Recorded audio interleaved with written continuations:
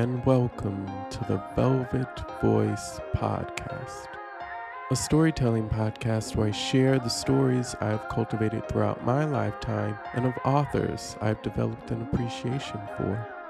I'm your host, Tyson, and today I want to talk about memory and how memory can provide the soul of a good story. Whether the memory in question is delightful or by retrospect, it becomes something you rather not dwell on. Memory can fuel us to accomplish great things, terrible sometimes, but great, as the wand-maker Ollivander might say. You may notice that last reference was to the character created by J.K. Rowling, who has garnered some negative attention for her transphobic views. Despite her shortcomings, however, I think the memory of her work has given souls to many new stories from the authors and people who have been spellbound by the boy who lived. And so, while Rowling's stories may be delightful and her opinions concerning trans people may prove ignorant, I believe it would benefit us all to remember that the soul has a complex constitution, and so the memories that provide the soul of a story can be complex as well. The complexity of our memory may reach even greater depths when we consider that sometimes our memory can prove unreliable, which adds another layer of intrigue to our stories, much like the unreliable narrators in many famous works of literature. Researchers have long theorized that memory may be manipulated. Perhaps trauma can drive us to forget events altogether, or even convince us that something pleasant happened during our most vulnerable moments. And in this way, our stories, the ones we have written within ourselves, can turn out to be grand mysteries where all of the pieces seldom fit. My next story takes its soul from a brilliant memory that has been burned into my heart forever.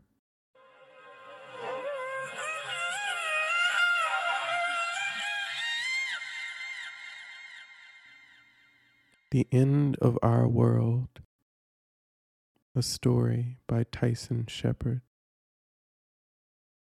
Fire. Our world ended in fire. My mother, sister, and I stood shivering in the unforgiving cold as everything we knew was swallowed by a sinister flame. Even now, it is difficult for me to think of how quickly it all happened, an eviction that spanned less than 3 minutes. Minute 1. My mother screams after noticing the fire. Contrary to my horror movie expertise, I am summoned into the kitchen.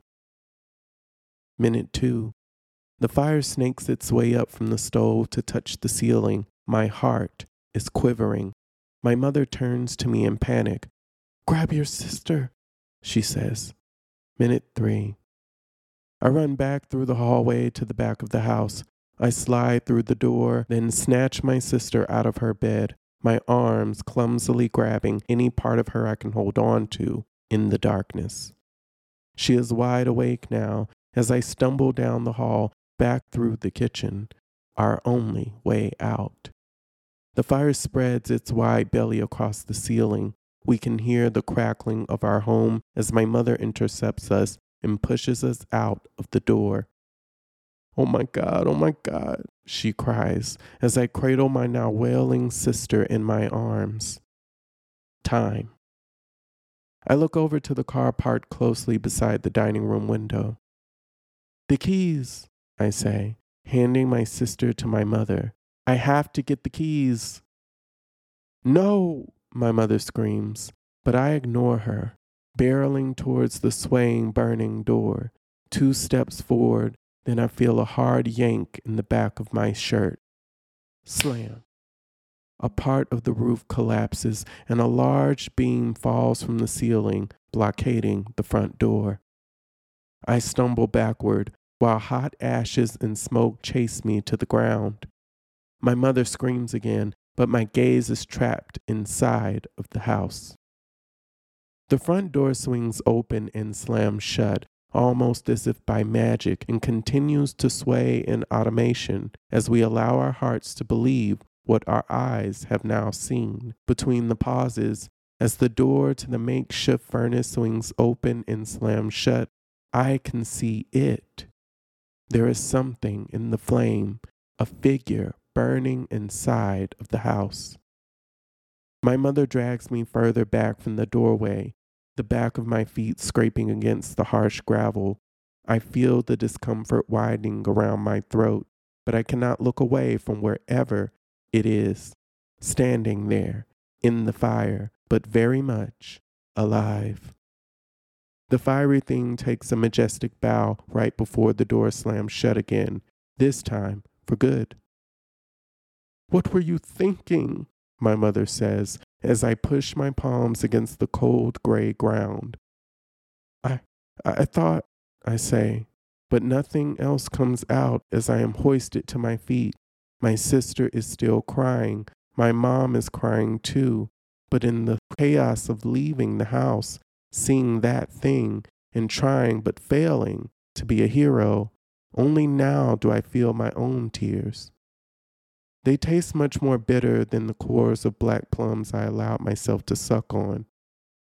All I can think, as our now burning house blows its last hot breath onto our faces, is one thing. It is all gone. No one told me how much it would hurt to walk barefoot down a winding gravel road. How could they know? It is not a pain that emerges in casual conversation, but rather a trial I will later understand more conventionally through biblical verses. The stones are sharper than I could expect, the edges of rock largely unweathered by the years. As the weight of my body pushes the prickly stones into the soles of my feet, I wonder how the stones are able to do so much damage without drawing blood.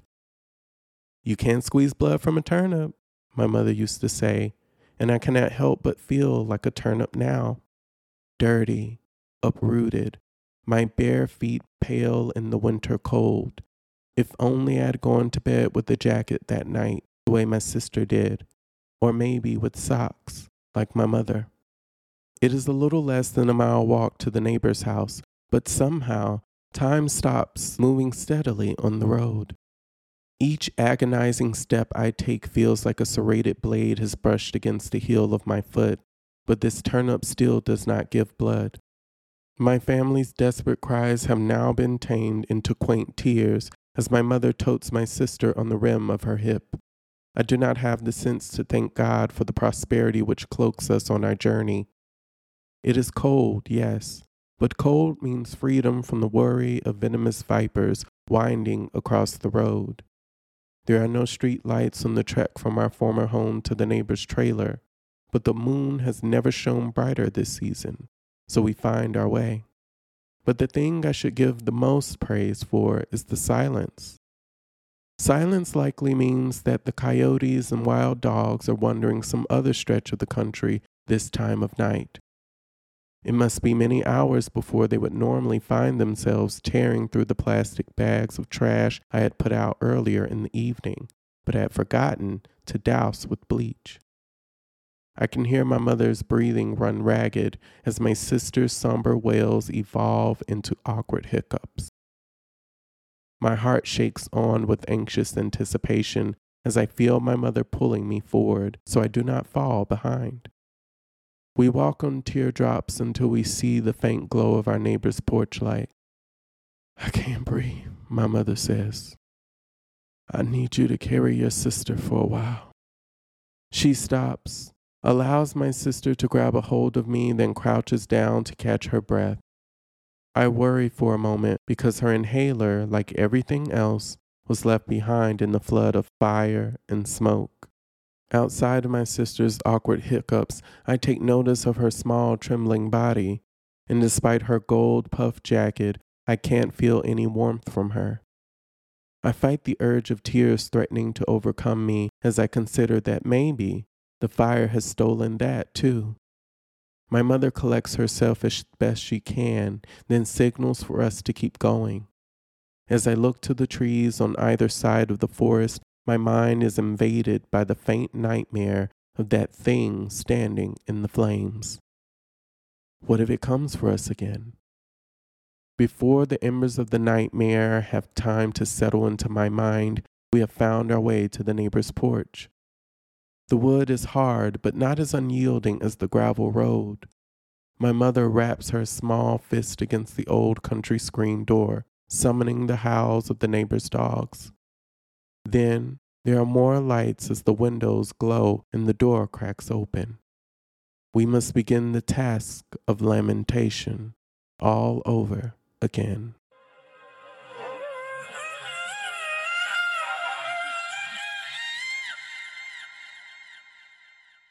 That was the end of Our World, a story derived from one of the most vulnerable experiences in my life.